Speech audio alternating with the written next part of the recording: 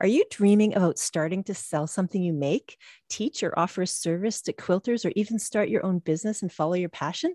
Today's guest went from blogging about designing and sewing stuffed animals to becoming a craft industry business leader. Welcome to the Quilter on Fire podcast.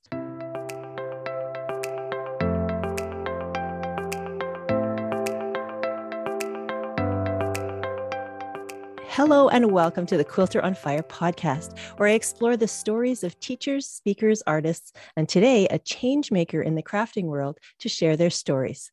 I'm your host, Brandy Maslowski, also known as the Quilter on Fire, and I can't wait to share this week's episode with you. So here we go.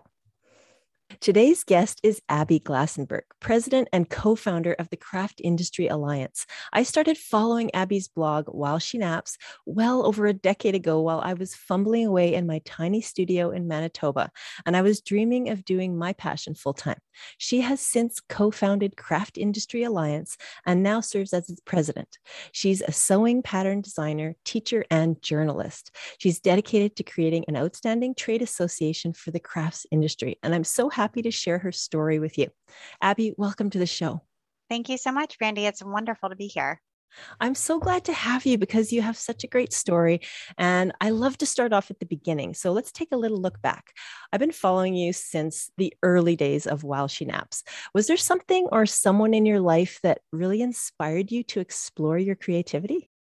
I would say growing up, we were always, my sister and my brother and I, given a lot of creative freedom by my mom. She was a pretty creative person herself. She's a writer and also enjoys art too. And she would buy us lots of craft supplies and let us make lots of messes. And then in junior high and high school, she enrolled me in after school art classes and drove me to them, which was a little bit far away. And I went to art class twice a week all the way through junior high and high school. So it was definitely a very sort of open, creative space to just explore, try different things. You know, I went to an arts camp. And so it was kind of always interested in making things growing up.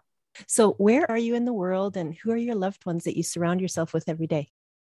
So I live in Wellesley, Massachusetts, which is in the Boston area. It's like Metro Boston, and it's right where Wellesley College is located. And I live in my house with my husband, and then I have three children. One of them is 17 now, which is unbelievable. So she's the child that While She Naps, my blog was named after.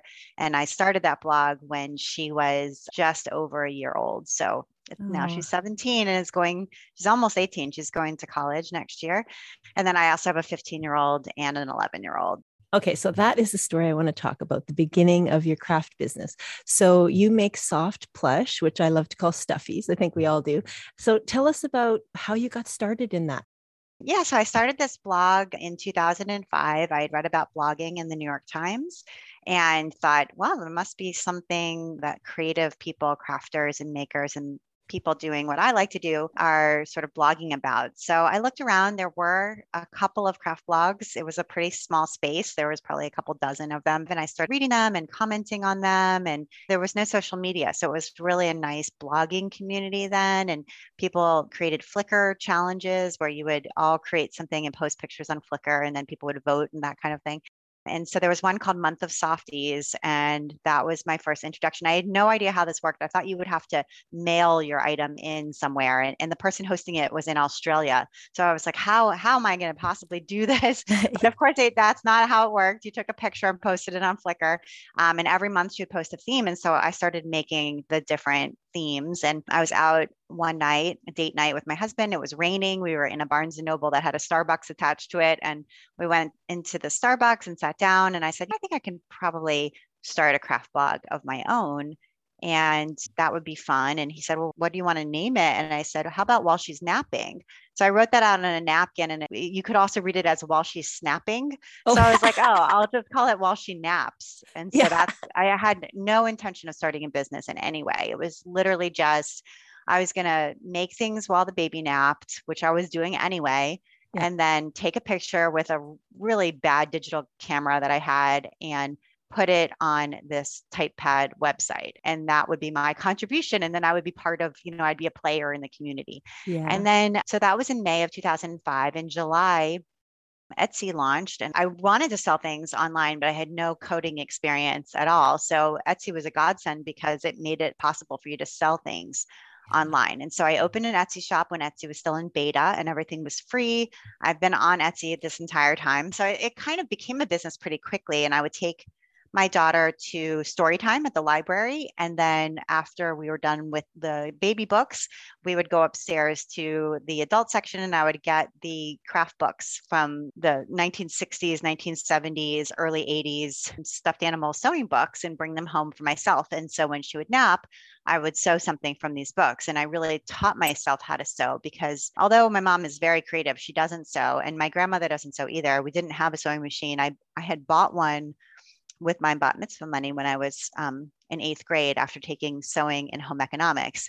So I had a sewing machine. It was a Burnett 330. It was a very basic machine that you kind of find in home economics classrooms, which was a great machine, but I really didn't know a lot about how to use it. And sewing machines, things go wrong. You wind the bobbin, you stick it in backward, whatever.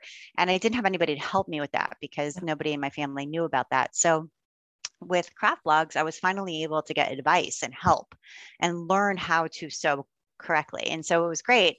And I had left my job as a middle school teacher to take care of the baby, but I found myself kind of needing that adult interaction and being sort of bored and frustrated at home. So again, it was like a wonderful escape to connect with all of these women all over the world who were interested in the same kind of creativity that I was. So it was wonderful right from the start. And I always enjoy making things in 3 dimensions. I think my brain just works that way. And so making stuffed animals and dolls is great. I was making origami, I was decorating cakes, I was planting a garden, I was doing a lot of different things, but that was the thing I liked doing the most. And so I kind of ended up really focusing my blog in on making stuffed animals pretty early on. So I'd love to know how your blog grew from there and how it led to your first book, Artful Birds. Yeah, so let's see. Our library, the same library where I was taking my daughter for story time, had at that time display cases on the first floor. As you entered the children's room, there was big display cases on either side. And as an artist in town, you could apply to have a show, which would be that you would fill those display cases. So I applied to have a show.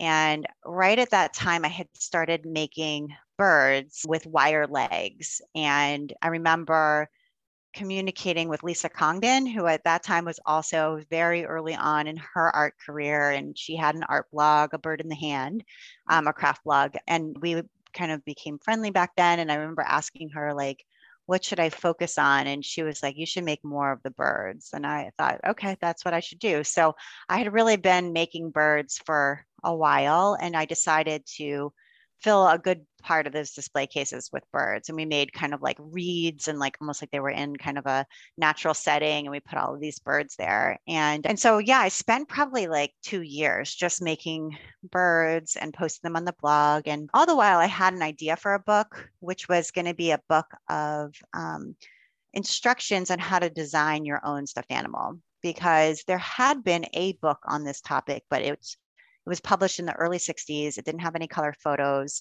It was really old style.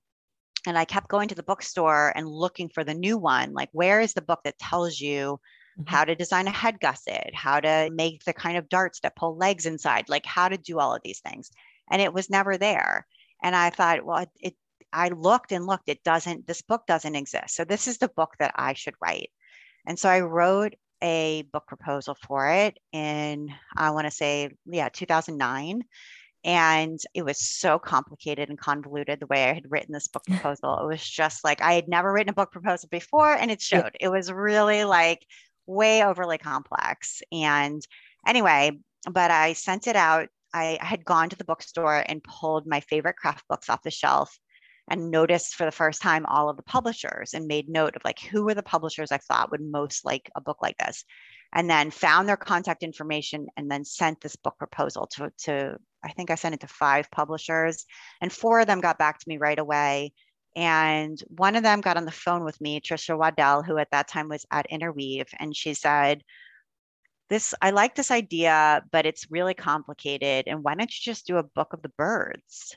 And I was like, oh yeah, that would be really easy, wouldn't it? And so I was like, okay. So I got off the phone with her. I literally wrote the table of contents in like 5 minutes. And I was like, wow, this clearly is what I should be doing. So I sent it to her. She liked it right away. And I ended up writing The Artful Bird, which came out in 2011 and was my first book. As soon as that book came out, I think it came out maybe January, I had that vision right away of how I could go back and make the first idea actually, saleable, because now I'd gone through the whole process. I'd seen what it was all about. I learned how to do it.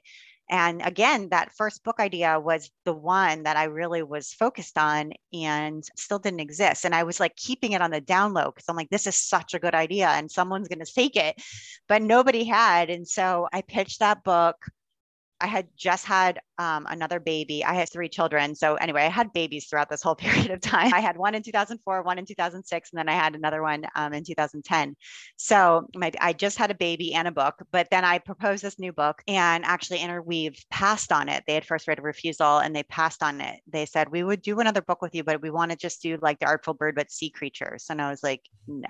Oh. So they let me out of that, which was great. And then I pitched it elsewhere and Sterling bought it, which was great. I had a fantastic editor there, Tom, who was just, I mean, he really got it and understood what I wanted it to do. I'm so glad I did it as a second book because then I knew what was important to me. So, like, for example, all of the patterns in the back of that book, they are layered on top of each other so that it's kind of similar to a Japanese craft book, if anyone's ever seen one of those. But, like the pattern is just drawn one on top of another, but like one outline will be in red and one will be in black. So you can differentiate from them, but it saves space and you can have full size pattern templates. Whereas the Artful Bird, you have to enlarge everything. So I knew, and then they wanted to also include a DVD inside. And I said, no, DVDs are going to go obsolete. We're going to take all the files and put them online. And they were like, okay, so they did. And we still have, and even though Sterling took down their website because they're gone now, but I still have the digital file of all of the patterns that now you can just download from my website. So I knew what I needed and what I wanted it to be. So it was actually great that it didn't happen right away, even though it was a little bit frustrating. And so that's how I wrote the second book. And so that one came out in 2013. Wow. And so do you have more books than that, or do you have a dream book in mind that you still want to create in the future? Yeah, so I wrote a book with Annie's, which is puzzle balls. So the animals are puzzle balls that you can take apart and put back together. Yeah, and I did a kit with Quarto that was nationally distributed at Barnes and Noble, et cetera. And it was taxidermy heads of animals. So it's a kit. So you got a pattern book and supplies to make 2 of the 9 little animal heads. And they're super cute. So I did that. I licensed some patterns with Simplicity. And then I also started selling my own patterns. So I took all of the handmade items out of the Etsy shop in 2013. And then instead, I had been in this rhythm to create a book. You really have to write a pattern every 3 weeks. That was the cadence. So I just kept going. And so I have something like 43 or 44 patterns on Etsy that are PDF downloads. And that's really when I began actually making money as a business, when I stopped selling handmade and started selling instructions. And I also sell supplies there for like eyes and squeakers and rattle inserts and things like that, hemostats, things that you need that are specialty supplies that you can't just go into Joann's and buy to make stuffed animals and dolls. So that's what's in my shop now. As far as a dream book is concerned, I do want to put together a book of Judaica patterns. So I'm Jewish and I really enjoy sewing different objects that you need for Jewish observance. And there's quite a few other Jewish designers out there. There are 2 books that are Jewish sewing patterns, but not quite the way that I'm thinking about them. I'd like it to be super modern and beautiful. And so it would be something I would curate and edit, not something I would necessarily do any designing for or all of the designing for at all, but it would be just challah covers and matzah covers and kippot and all the different parts of Jewish observance, but pulled from lots of different modern designers. So that would be a labor of love. I think the market for it is fairly small. So maybe something I'll do in retirement, but yeah. So you mentioned that you were a middle school teacher and you moved into raising children and starting your small business. So was there a turning point where you really thought, I really can do this for a living? I might not have to go back to teaching? I knew I wasn't going to go back to teaching. That had been our plan all along. I think when you teach public school and you have one child, you can make it work financially. But once you have two, you're paying more for daycare than you are to go to school, to teach Yeah. school. So you're basically paying other people to teach your children while you get paid less to teach other people's children. So that equation never worked. Unfortunately, it's just the way that it Yeah. is in the US. And I knew I wanted to have three kids. So that was just no way that I was going to be able to go back to the classroom. I mean, it didn't really become a business, as I said, until I started selling instructions, because prior to then, the amount of time and effort it takes to make a doll handmade to sell, it's Yeah. difficult again to make that financial equation work. Mm-hmm. So once I started selling instructions, I actually had more money that came in than that went out. So, I incorporated the business in December of 2013 and actually got a bookkeeper, did for real stuff to sort of make Yeah. it into a real business at that point. Okay. And I'd love to ask a few personal creative questions. So, what kind of studio do you work in? And tell us a little bit about your personal creative process. Like, do you draw everything on paper, or are you 100% digital now when you create things? Yeah. So for a long, long time, I worked out of our bedroom. So our bedroom is weirdly oversized. It's like one of the larger rooms in our house. I don't know why that is, but we had an IKEA desk up there in the corner, and we had an ironing board, and there's these little bay windows. So we had the sewing machine in the bay window. And so it was nice actually when the babies were little, because all the bedrooms were up there. So I spent the whole day engineering nap time, but I would put them both down and then I'd be right there. And so I could spend that whole hour and a half sewing. So Yeah. it worked out really well for me for a long time. But at a certain point, it was like overwhelming our bedroom. There was just like piles of fabric and everything that wasn't done. And it like my husband used to be like, there's birds staring at me when I wake up. Like, so at a certain point, we really did need to make a change. And we had a room in the front of our house that was originally designed to be like a formal living room. Well, I don't know who, maybe people use formal living rooms, but in our house, they would just ends up being like kind of piles of stuff would be just thrown in there. Yeah. And so our kids were getting older and bigger, and we really needed to make the best use of the space that we had. And Yeah. there was just no way to keep this one room essentially useless that was in the first floor of our house. So we did a renovation. The best thing that we did was put a sliding door on this room, so the door closes, which is fabulous. And we made this room into my studio. And it's really nice because it has a fireplace, because it was a living room. So it has a fireplace and a mantle. We put in lots of built-in shelving, track lighting, which is really nice. And then I have a big cutting table that's on wheels, so it can be moved around, and lots of storage for fabric and stuff like that. And I made it into really a craft room for my kids too. So my oldest daughter has her own IKEA craft cart in here with all of her stuff that she likes to do. She's super crafty. And then the little one comes in here. I put a mat on the floor, like a clear mat. So she can come in here and sit on that mat and paint and draw and use her markers and all that stuff. And it doesn't get on the floor. So it's really kind of like an art studio, and we all use it. But when they're at school, it's my studio space. I have a desk in here too with the computer, the printer, all my podcasting stuff, a sewing machine and a serger and all that stuff. So it's everything that I need is right here. And it's been great for this stage because now the kids are older and they go to school, and I have more of an office combined with a studio. So yeah. And as far as creative process, I don't do anything digitally. I don't know how to use Photoshop or Illustrator or any program like that at all to do like photo manipulation. I use PicMonkey. I graphic design is not my strong suit at all. And I'm not interested in it. So that's probably why I don't know how to do it. So I use a sketchbook, just kind of a black hardcover sketchbook. And I try to not be precious about it. So like if I make something in it and it's bad, I just turn the page. Like I try not to be worried about it looking good. And I actually do a lot of writing in it. So right now I'm working on a new toy that's going to be the owl and the pussycat from that nursery rhyme, the owl and the pussycat, which hopefully people know what I'm talking about. But anyway, so it's going to be reversible. So the outside, on one side, it's the owl, and then you can flip it inside out and it's the pussycat. So to make that like a reversible toy like that. I love that kind of three-dimensional puzzle. But yeah, so I just draw the owl, draw the pussycat, and then write all over it, like how to construct this, like what pieces go where and what my ideas are and things like that. And then I just reference that drawing. And then the next stage is drawing it on freezer paper. I love freezer paper. That's one of my favorite supplies. And so I just draw it on freezer paper, cut it out, and then I iron it. I sew mostly with fleece now. I really love fleece. It's inexpensive. It's super soft. It's machine washable. Everyone can get it. Except in Australia. It's hard to get in Australia, but it's a really great material. So I just iron it onto fleece on a low setting, and then I can stitch right around the freezer paper or cut out right around it, and it stays adhered, but then you pull it off and there's, no trace of it. So freezer paper is the next stage. And then I make a lot of prototypes and a lot of terrible, terrible looking prototypes that my kids are always laughing at because I'll bring it out and be like, look at this. They're like, oh my God, what is that? But that's all part of the process is like, oh, right, it can't be this wide. Okay, let's make it narrower. And so, yeah. So it's just kind of iterative process from there until it's done. And then I trace all the pattern pieces and I have a graphic designer who makes them digital. And then I have an InDesign layout that she created for me. We pop everything into the InDesign layout. I do the photography step outs myself with a light box.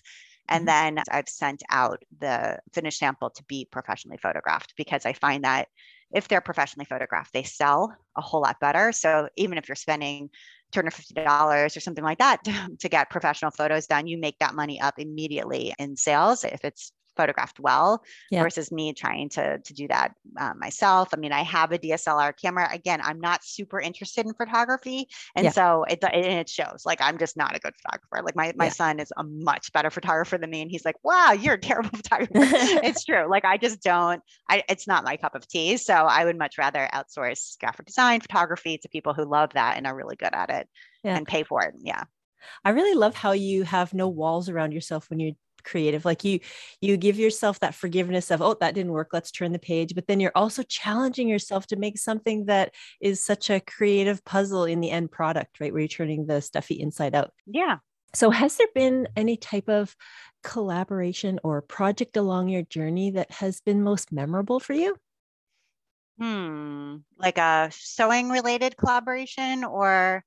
Yeah, or anything crafty business. Yeah, anything. Yeah. I mean, I feel like one of the things that I've loved about working with publishers is I do feel like it's a collaboration. And I've learned a lot from them about what about my work will sell, like what is saleable in the market and what isn't, and how it should be positioned and talked about. And it's really difficult to get distance from your own work. You feel like it's so precious and darling to you, and it's just very difficult to get any sort of objective distance. And so I feel like the collaboration of working, whether I've had lots of work published in magazines, I've had work published in collaborative books, a whole lot of different books where it's 29 patterns from 29 designers, and I've had patterns in lots of those kinds of books. And I think it's always an interesting collaboration because you learn about yourself and how your work looks through a third party eyes, and that information I think is you just really can't get in another way. So I think those collaborations have been valuable to me. Yeah. So we're going to get into the details of Craft Industry Alliance after the break, but the work that you do now has inspired crafters all over the world to grow their businesses. So can you talk us through your path from While She Naps to Craft Industry Alliance? Yeah. So as I was writing these books, which we talked about already, I got a glimpse into the business side of the craft industry, which I think is really hidden from consumers. I mean, there's a whole industry around making thread, and there's all these different thread companies, and they have very interesting stories. There's just so much there, and especially around like book contracts. And I discovered that lots of people had different kinds of contracts than the ones that I had signed. And I had already worked with two different publishers, and that those were different. And anyway, I kind of got an understanding of like, there's a trade show. What is that? Like, how does a trade show work? Who goes there? There's all these fabric companies, and like they're giving different deals to their designers, and how much are they actually making per yard, and what are reprints, and like anyway, the whole business side of it, I was like, oh wow, this is a totally different part of what we're doing here that I didn't know about. And so I just started writing about that on my blog. Like, I would talk to somebody and discover something, and sort of started to indulge the journalism side of things. My mom was a journalist when I was growing up, and I was always like, I'm not doing that. But of course, then I started doing it and really enjoying it. And so my blog kind of started to pivot more and more away from DIY sewing posts toward business related posts. And so I had written one of those about Etsy in 2013. As I said, I've been an Etsy seller since the beginning and followed all the different changes, of which there's been innumerable. And they changed the definition of handmade to say that in 2013 to say that you could have a production partner. So meaning like if you screen print shirts, you didn't have to screen print them in your own studio. You could send them out to a screen printer. Here's my design. I need 50. Come pick them up. And that was okay. You had to disclose this is my screen printer, but that was not going to be now considered mass produced. It was going to be considered handmade. So that's changing the definition of handmade. So they had a little kind of town hall meeting virtually. Seems kind of early actually back in 2013, but I went to it and thought it was pretty cool, took notes, and I wrote a post on my site like, hey, Etsy changed the definition of handmade. And I had a pretty good size newsletter list at that point. And anyway, so I got a little bit of traction and somebody from Etsy reached out to me and said, we would like to talk to you more about this change. And I was like, I don't really want to talk to them. Like, I understand it already. I don't really need to, like, they'll probably tell me to take the post down or something. I don't know. I don't need to talk to them about it. But I said to my husband, I was like, if they would let me record it and we could post the conversation, then I would do it because people would really be interested to hear a conversation with somebody from Etsy about this. Yeah. So I was like, but they'll never say yes. And since I don't want to talk to her anyway, I'll just ask her. And then when she says no, I'll be like, oh, well. So I asked her and she said yes. This was Vanessa Pertozzi, who's awesome. She doesn't work at Etsy anymore. But so I got on the phone with Vanessa and we recorded the conversation with her permission. And then I had to figure out how to host an MP3 on my site, which I didn't know how to do. I had no theme music. This was not a podcast. This was just me on the phone. Anyway, so I signed up with an audio host and I put this MP3 up on the blog and it got 8,000 downloads in 24 hours. And wow. I was like, I know I blew through like my initial bandwidth with the audio host. I'd upgrade. I was like, wow, that was cool. So then I started to do a few of those. And then by January of 2014, I was like, I need to have a podcast, like a real podcast. I'd been listening to podcasts for a while. And so that's when I started the podcast. And it's been twice a month, the first and third Monday of the month since then. But I got to talk to all of these different people. I mean, the podcast, as you know, Brandy, is a great way to call everybody you've ever wanted to talk to and talk to them. So that's what I started doing and continued to write articles on my blog. And as I said, I had a newsletter where I was rounding up craft news of the week. And so I had a lot of companies in the industry were like, I want to know what that is. And so they subscribed. And so I had like 7,000 people or so on the newsletter list at that point. And anyway, I had Kristen Link for Sew Mama Sew, which those of us who've been around for a while remember. She had a really popular contributor blog called Sew Mama Sew, which was an offshoot of one of the first online fabric stores that she ran. And so I had her on the podcast and she and I had a great conversation. And then she called me one day and was like, do you want to start a craft business conference with me? And I, at that moment, had been trying to figure out how to make my newsletter into a paid newsletter for the industry. So something that like a business would sign up for. And this was before Substack. It was really difficult to like in MailChimp charge people like $10 a year. I mean, we're talking like just to get a newsletter, like it was really hard, but I was trying to figure it out. And so, and I had 3 little kids and I was like, I can't do a conference. Like I can't travel. I can't be away like one night, much less travel. No, but I love the idea of working with you. And I've been trying to figure out how to make this paid newsletter work. And so we got on the phone and started talking and thought, okay, well, maybe it's not an in-person conference. Maybe it's online, so that it can be accessible by everyone all the time. And maybe the news piece of it is part of it. And so we kind of started talking about it. We're like, well, maybe we need a new trade association because the trade associations that existed were TNNA for the yarn industry and AFCI, which at that time was called CHA, the Craft and Hobby Association, which was for a little bit more toward mixed media and paper, scrapbooking, that sort of side of things. And then we had Quilt Market, the trade show, of course, for quilting. which everyone's familiar with. But all of those were really trade show focused. So it was really about going to the show once or twice a year, and that's where you would see everybody. And the rest of the year there was not really much to offer. So that gave us the idea that we could offer ongoing news, education, and community all year round and online. And so we started talking to people in all different trade associations, mostly outside of craft. So we talked to people in the lingerie industry and the construction industry to see, like, if you're a member of a trade association, why? Why did you join?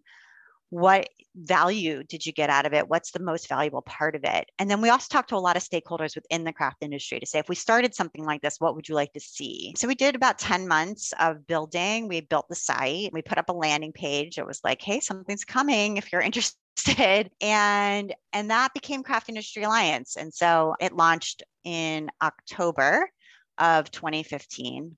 And it was successful right away because Kristen had a huge email list and I had my email list and network. Mostly it was sewing and quilting because, I come from a sewing background. She came from a quilting background. So it was a lot of people that we knew who were into sewing and quilting. So that was kind of the beginning, but we both made up our financial investment on day one and we had a really good launch right from the start. So that's how it came to be. Oh, that's so great. And we're going to dive into what's in that newsletter and a lot more about Craft Industry Alliance after the break. But the last question I love to ask before I go to break of all my guests is, in the crafting world, what brings you the most joy? Good question. I love the puzzling process, even though sometimes it's painful. There's always that moment in any project where you're like, oh God, I hate it. It just looks terrible. But when you come out the other side and it's finished, or you can just kind of see how it's going to be, there's just a wonderful sense of satisfaction that I think is probably irreplaceable, of just like, I made this and it's really what I wanted it to be. And it's not like anything else anyone's ever seen. And it's really a great feeling of satisfaction that I think just keeps you coming back for more. Yeah, and that's probably one of the reasons why you serve your audience so well. Okay, so right now we're going to take a quick commercial. And then when we come back, we're going to talk about the Craft Industry Alliance and the world of information, education, and value it offers to the crafting industry, including their newest endeavor, H&H Americas. We'll be right back. Northcott Fabrics are famous to quilters for their Stonehenge and O Canada collections. Right here on this podcast, we give away fabric from Northcott Collections, Banyan Boutiques, and Figo Fabrics. Look for all these at your local quilt shop. Northcott, cottons that feel like silk. England is calling. The first tour to England with Opulent Quilt Journeys just happened last month. The first one in over 2 years has gone off without a hitch, and I'm so excited to bring you there this August.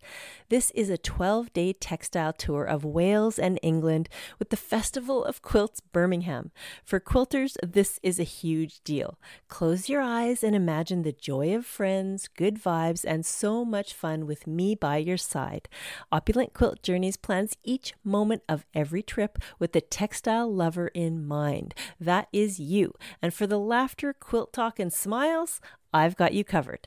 To book, simply fill out the form at the bottom of the brochure on my website at quilteronfire.com or call Judy directly at Opulent Quilt Journeys at 1-877-235-3767. And we're back with Abby Glassenberg, president and co-founder of the Craft Industry Alliance. So Abby, let's talk about this organization and what you offer. I get so much value from being on the email list. How often do you send out the Craft Industry Alliance newsletter? So it goes out every Wednesday morning and it's free. So this is something that if you're curious, you can sign up for right on our homepage, which is craftindustrialliance.org.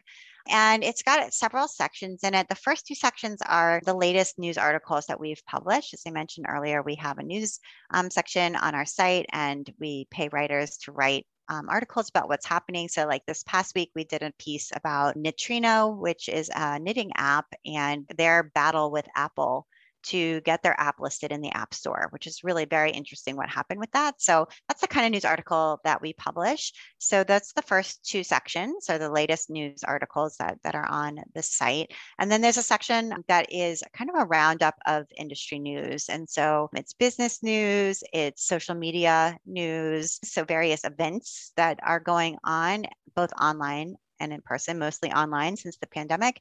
And then it's inspiration and motivation. And so each of the sections has somewhere between 3 and 4 links, and not just a link, it's like a description of what the link is about. So you can go in and take a look. So that's the section. Then we have a member exclusive. So something that's happening, we have a lot of live online events, and we also offer discounts on pro tools that you need to run your business, things like that. So we highlight one of those in the member exclusive section. And then we have a jobs and opportunities section. So one of the things that I've always thought was really important was for us to sort of collate and collect all of the paid work opportunities in the industry, because it's very difficult to find them and easy to miss them. And there's no one place where paid work, whether it's submitting a design to a magazine or teaching at a show, and applications are open for that, working at one of the companies, becoming an editor or a social media manager or a sales rep, whatever that opportunity might be. There's all kinds of opportunities for paid work and not one place to find them. So our newsletter rounds them all up. There's usually somewhere between 8 and 9, 10 paid work opportunities in the jobs and opportunities section. We have a jobs and opportunities board on the Craft Industry Alliance website. So people also submit their own jobs and opportunities there, and I highlight them. And then there's a little letter from me, just very short, like something that I'm thinking about this week, and then a PS at the end, which is usually something, some kind of cool product that you probably want to go check out. So that's how it works. And we have a pretty good sized subscriber list right now and a really good click-through rate. And so there are advertising opportunities in that as well. We have one ad per newsletter. So we sell those ad opportunities too. Yeah, I really love the newsletter. I'm not even looking for a job, and I just pour through those postings because there's always different kinds of opportunities. You can connect with the company, write an article, create a project. So there's a lot of great stuff in there. So that goes out Wednesdays at 10 a.m. Eastern. So how can we sign up for that? So just go to the craftindustryalliance.org homepage. You can just put your email address right in. There's a box and you can sign up for it, and it will come to you the next Wednesday. So yeah, that's the newsletter, and that's a free product, as I said. So that's a great way to kind of get a taste for what we offer. Yeah. Okay. So if you're looking to imagine, start, grow, build a craft business of any kind, the membership's pretty reasonable for Craft Industry Alliance. So what are the membership options?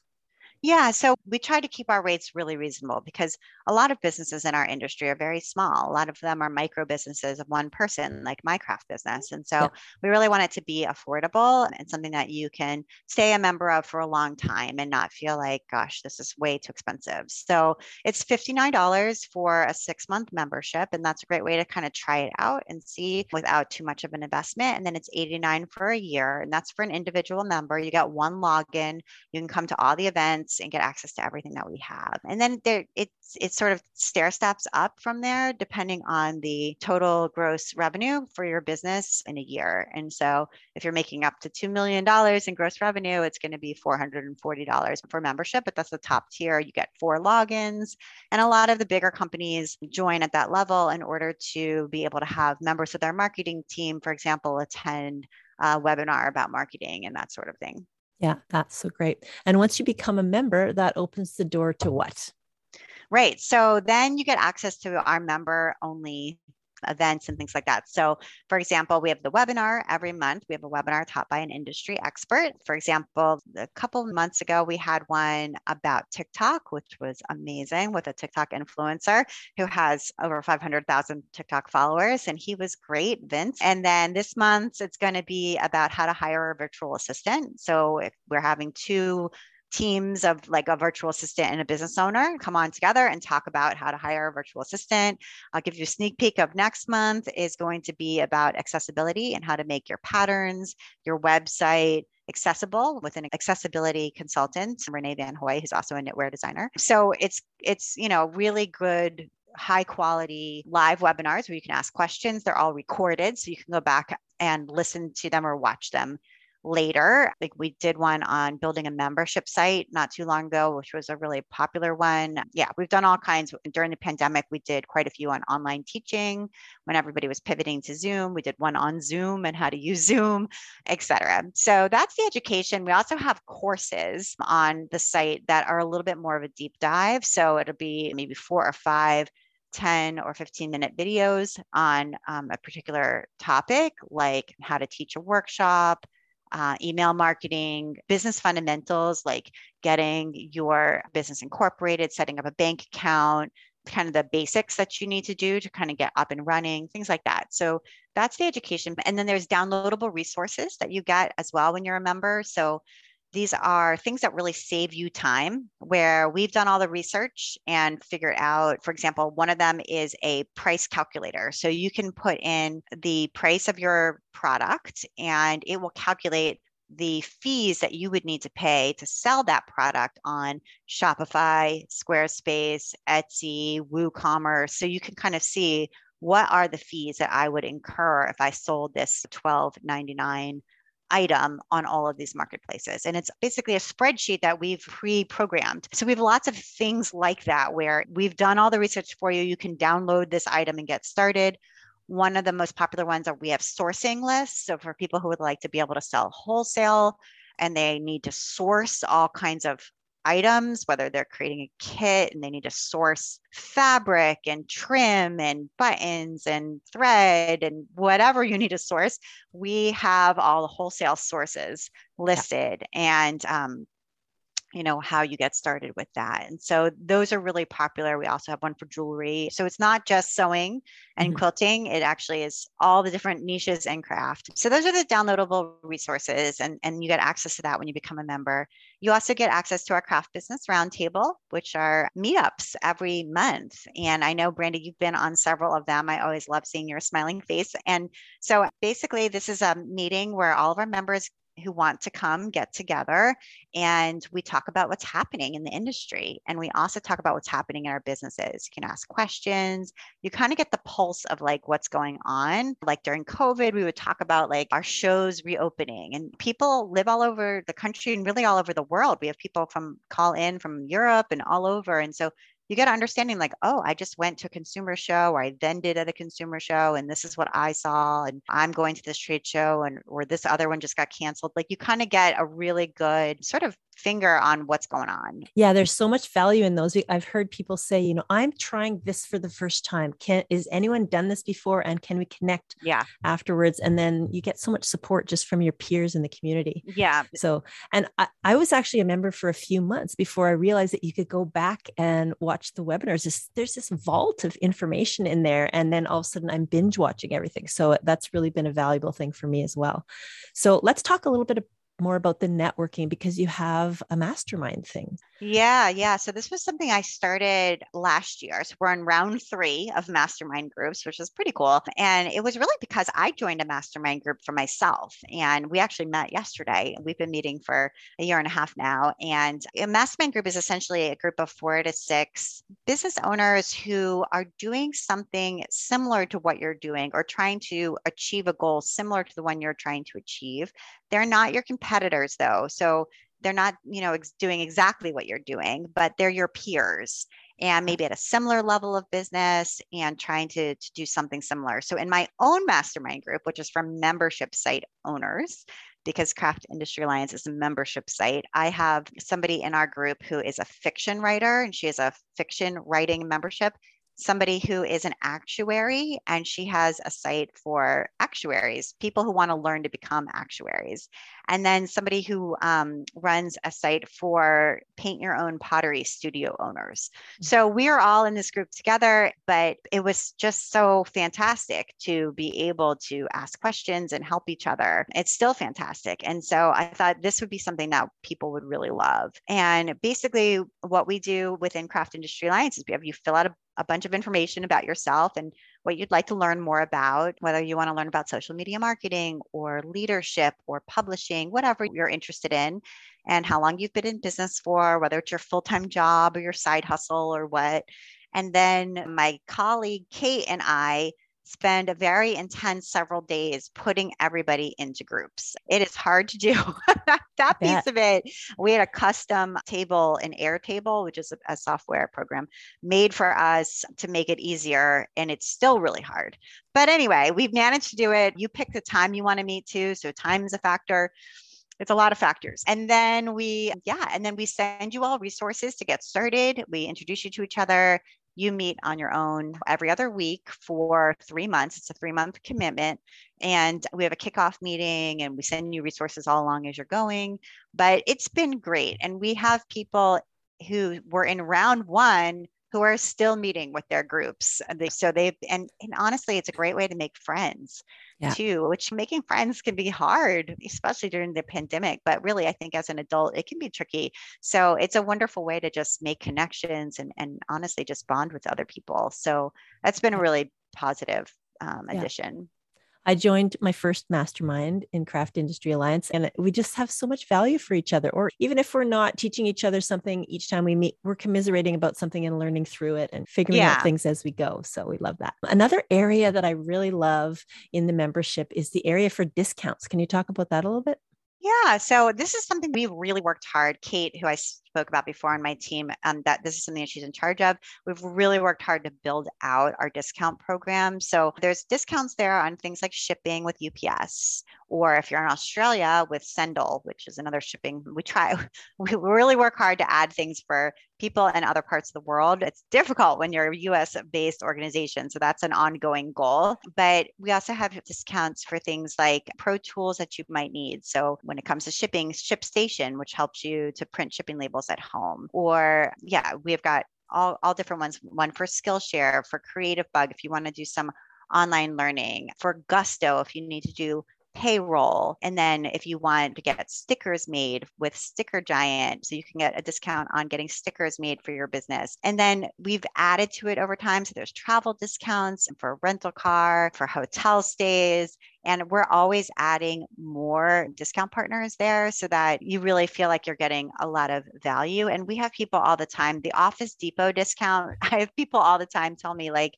I've saved so much money on that Office Depot discount in the first month or two of my membership that it paid for my whole membership fee and more. So it essentially ends up being a wash, right? Like you join, you pay this fee, but then you get so much in discounts that it's totally worth it. And so we're always adding new partners there. Our newest one is No Issue, which is a company that creates packaging, customized packaging. So when you get a kit in the mail and the box has the name of the kit on the outside and the tissue is branded, and then there's like a gold sticker on the tissue and all branded. So they make all of that for you. So you can have a really nice unboxing experience for your customers. And so we now have a new discount with No Issue. So we're always adding to the discount partners. Yeah, that's great. And it's almost all of it is online. It's even as a Canadian, whenever I buy something in my business, I go there first and check if there's some kind of discount I can find. So it's been a great resource for me. Okay. And let's give a shout out to your team, because this alliance it's a big organization now. It's grown so much. So let's talk about who helps you put everything together. Yeah, I have a really good team and I'm very grateful for all of their hard work. So Afi Scruggs is our staff writer. She is the best writer that I have worked with. I've worked with a lot of writers over these years. We have a lot of very good writers, but Afi is truly the best. She is a really good journalist. And so right now she is working on an article for us about NFTs. Very excited. So that's a complex topic, but she can totally do it well. So I'm very excited about that. And so that's Afi. And then Kate, who I mentioned, Kate and Kenny, she lives in Colorado and she's our operations manager. So she does all kinds of behind the scenes stuff that you don't notice, but are really important to keep our website running. She's also a graphic designer. So she has all of those skills and then some coding skills too in WordPress and MemberPress and MailMunch and MailChimp and all the different pieces that she works on our Airtable that I mentioned for the mastermind group. All those pieces that I need, she does. And I will say we use Brianne Smith from Nerd Nest Media as our developer. So she kind of helps us with, we just launched a member directory and she built that for us, for example. So she's a contractor, but she's great. So highly recommend Brianne from Nerd Nest. And then Lisa Calixto runs our Facebook group. And we have a lot of activity in our Facebook group all the time. And so she's letting people in. So if you apply to join the Facebook group, we have to vet you to make sure you're a paid member. So she's cross-checking you with our database. Then she lets you in. She moderates comments, she discussion starters and all of that kind of thing. And Meg Bateman does our Instagram feed, because I know Instagram's super important, but I personally don't like Instagram. I know it's crazy, but I just don't like it. So Meg handles Instagram for us. And so that's great. And then Ashley Brookshaw is our DE and I consultant and community consultant. And she's great. She used to run our Facebook group and now she's in more of a consulting role. And she's just the best. So I am in communication with Ashley about all types of things all the time to make the most inclusive community possible. So I'm super appreciative of Ashley. Okay, great. Okay, so let's talk about what's coming up. You have a big sort of collaboration that you're doing with H&H Americas. So tell us all about that. Yeah. So, as I mentioned earlier in our history, we are not a trade show. We are a trade association without a trade show. And really, that's pretty rare. And different folks have come to me over the years with ideas for events for gathering in person. We did try one small one in New York right before the pandemic, actually. But beyond that, we really haven't done any in-person events. And I am not an event planner. That's, again, not my strength. So I knew if I was going to do an in-person event, a trade show made the most sense given our business, but it was going to need to be outsourced. Number one, it's huge financial risk. And number two, it's a huge job that I don't know anything about. So that made me sort of feel like, we'll just wait, wait and see. And I knew about H&H Cologne. I had spoken with Darren Stern, who's the business manager at H&H here in the US many times prior to this partnership, because we had written articles to help our members go to Cologne, Germany and exhibit at this show called H&H Cologne, which is a premier craft industry trade show for really the world. Lots and lots of American retailers go to Cologne every year in March to source products for their shops, to find things that are unusual and different and very special. And then all over Europe, people come to this show, all over Asia as well. Mills come, manufacturers, all kinds of people. And it is a beautiful, really big, really cool show. And so people had always told me how awesome it was. I haven't been myself, but like I said, we had been in contact with Darren to give away free tickets to our members and things like that over the years. So he came to me over the summer and said, we would like to expand into the American market and start an H&H show in the US. And would you be our strategic partner?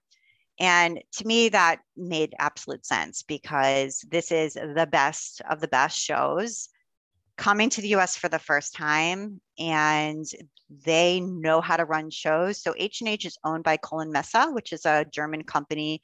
They actually own the convention center in Cologne, Germany. And that's how the model works there.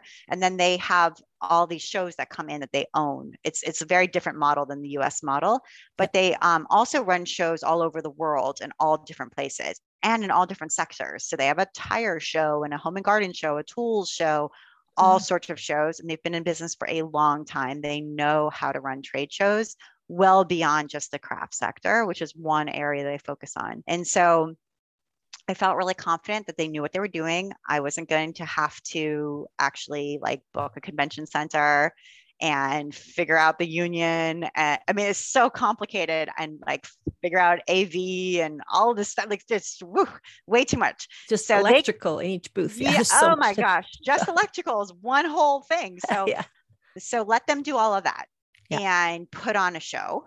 And we will create all of the educational content. So the business education, which is what we do online all the time, we are in charge of shaping all of that. So when you come to the show, what business classes are offered, what demonstrations are offered, what workshops are there. So we're still in the process of finalizing that right now. And then we're also working on marketing. So everybody who's a member of Craft Industry Alliance gets a free ticket, which is nice. We've got lots of our members teaching too and exhibiting as well. And and so the show is June 22nd to 24th in Chicago at the Rosemont Convention Center.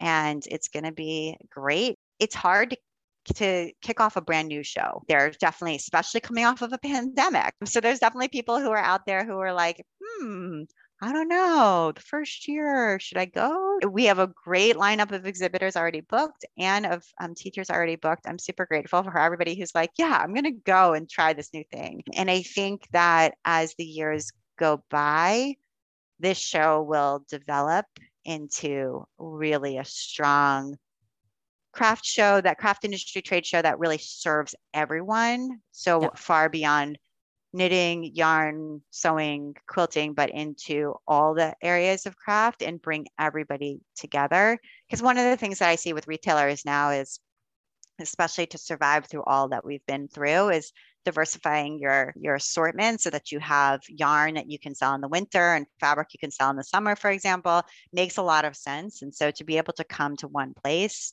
and because of H&H's connections internationally, we have tons of international exhibitors coming, which is really nice because you see things that you would never have seen and meet people that you would never have met otherwise.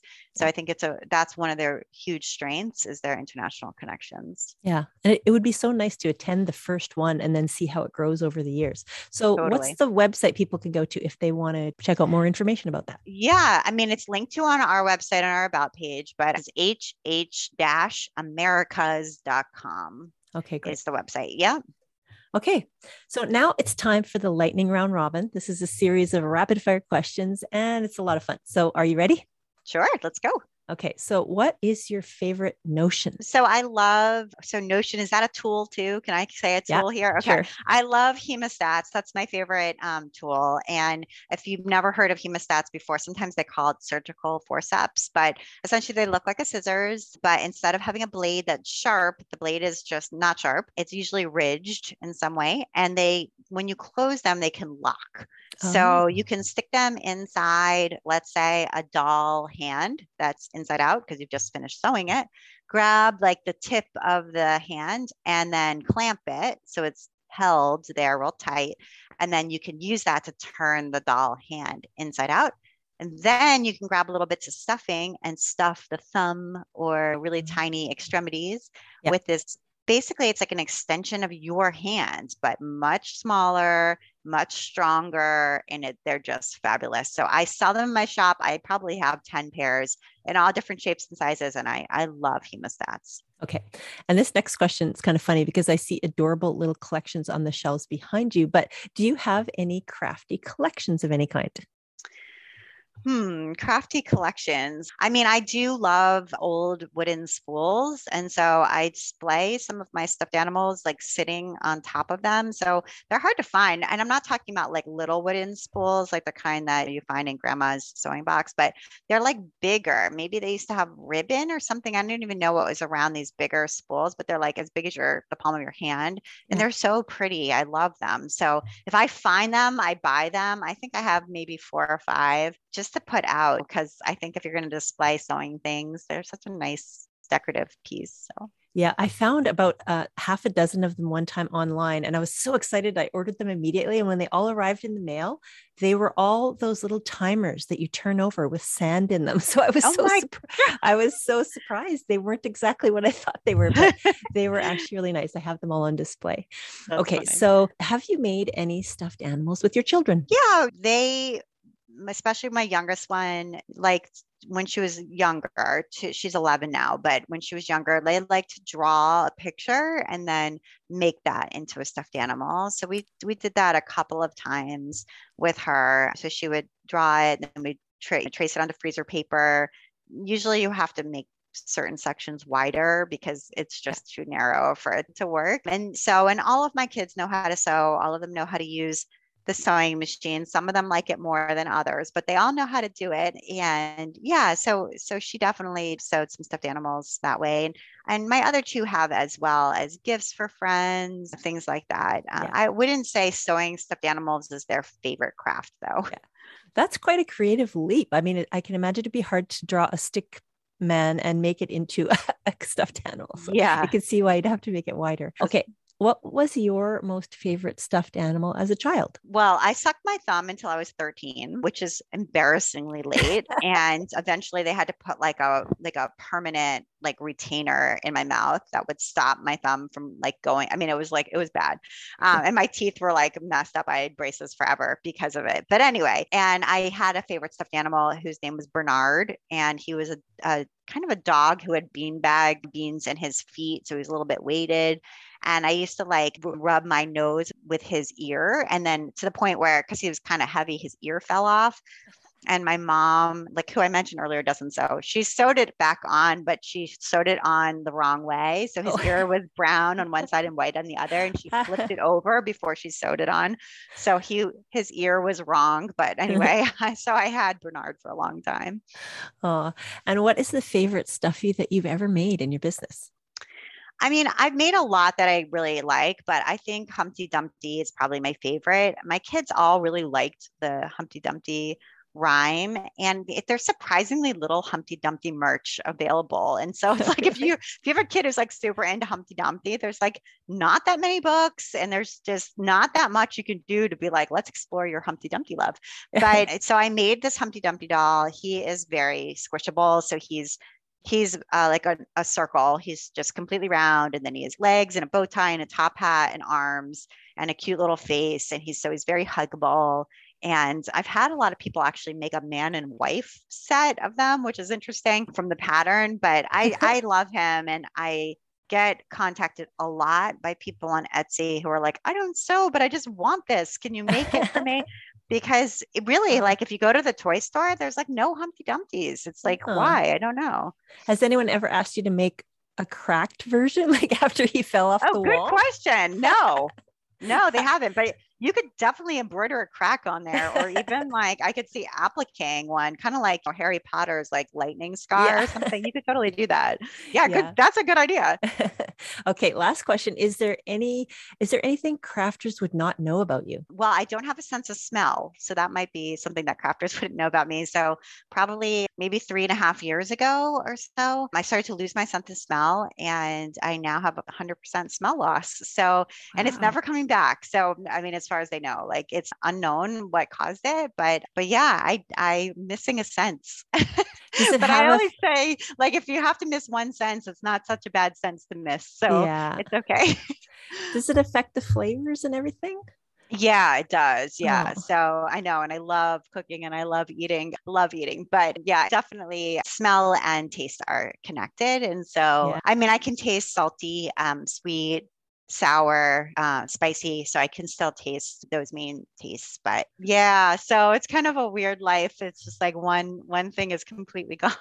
Yeah, that So might be good. That might be good to keep your waistline in check because you don't have those big desires that everyone has. true. I mean, like you go into bakery and you don't know, like I Yeah, do miss smelling like the scent of many things, but one of them is like soap, like the yeah. nice smell of like a scented perfume soap. But it is what it is. It's okay.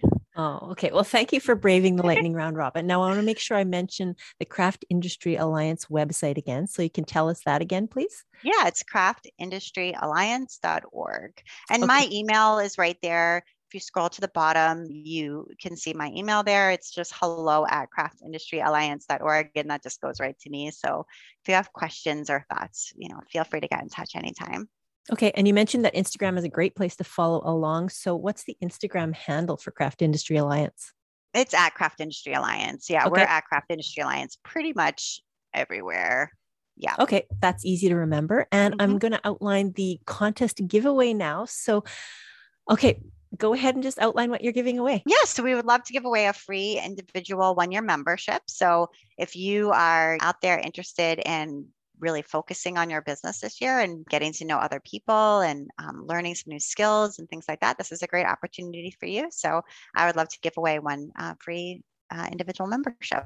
That is such a generous prize, Abby. Thank you so much. Sure thing. Okay, now as we wrap up, this is the last question. I love to ask this of all my guests. What is the one thing that you'd like the listeners to take away from our conversation today?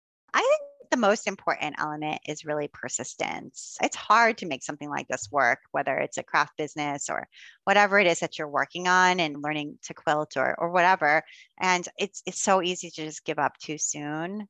Yeah. And I just feel like so many people who you see out there who are successful and maybe they look like an overnight success, it's almost never an overnight success.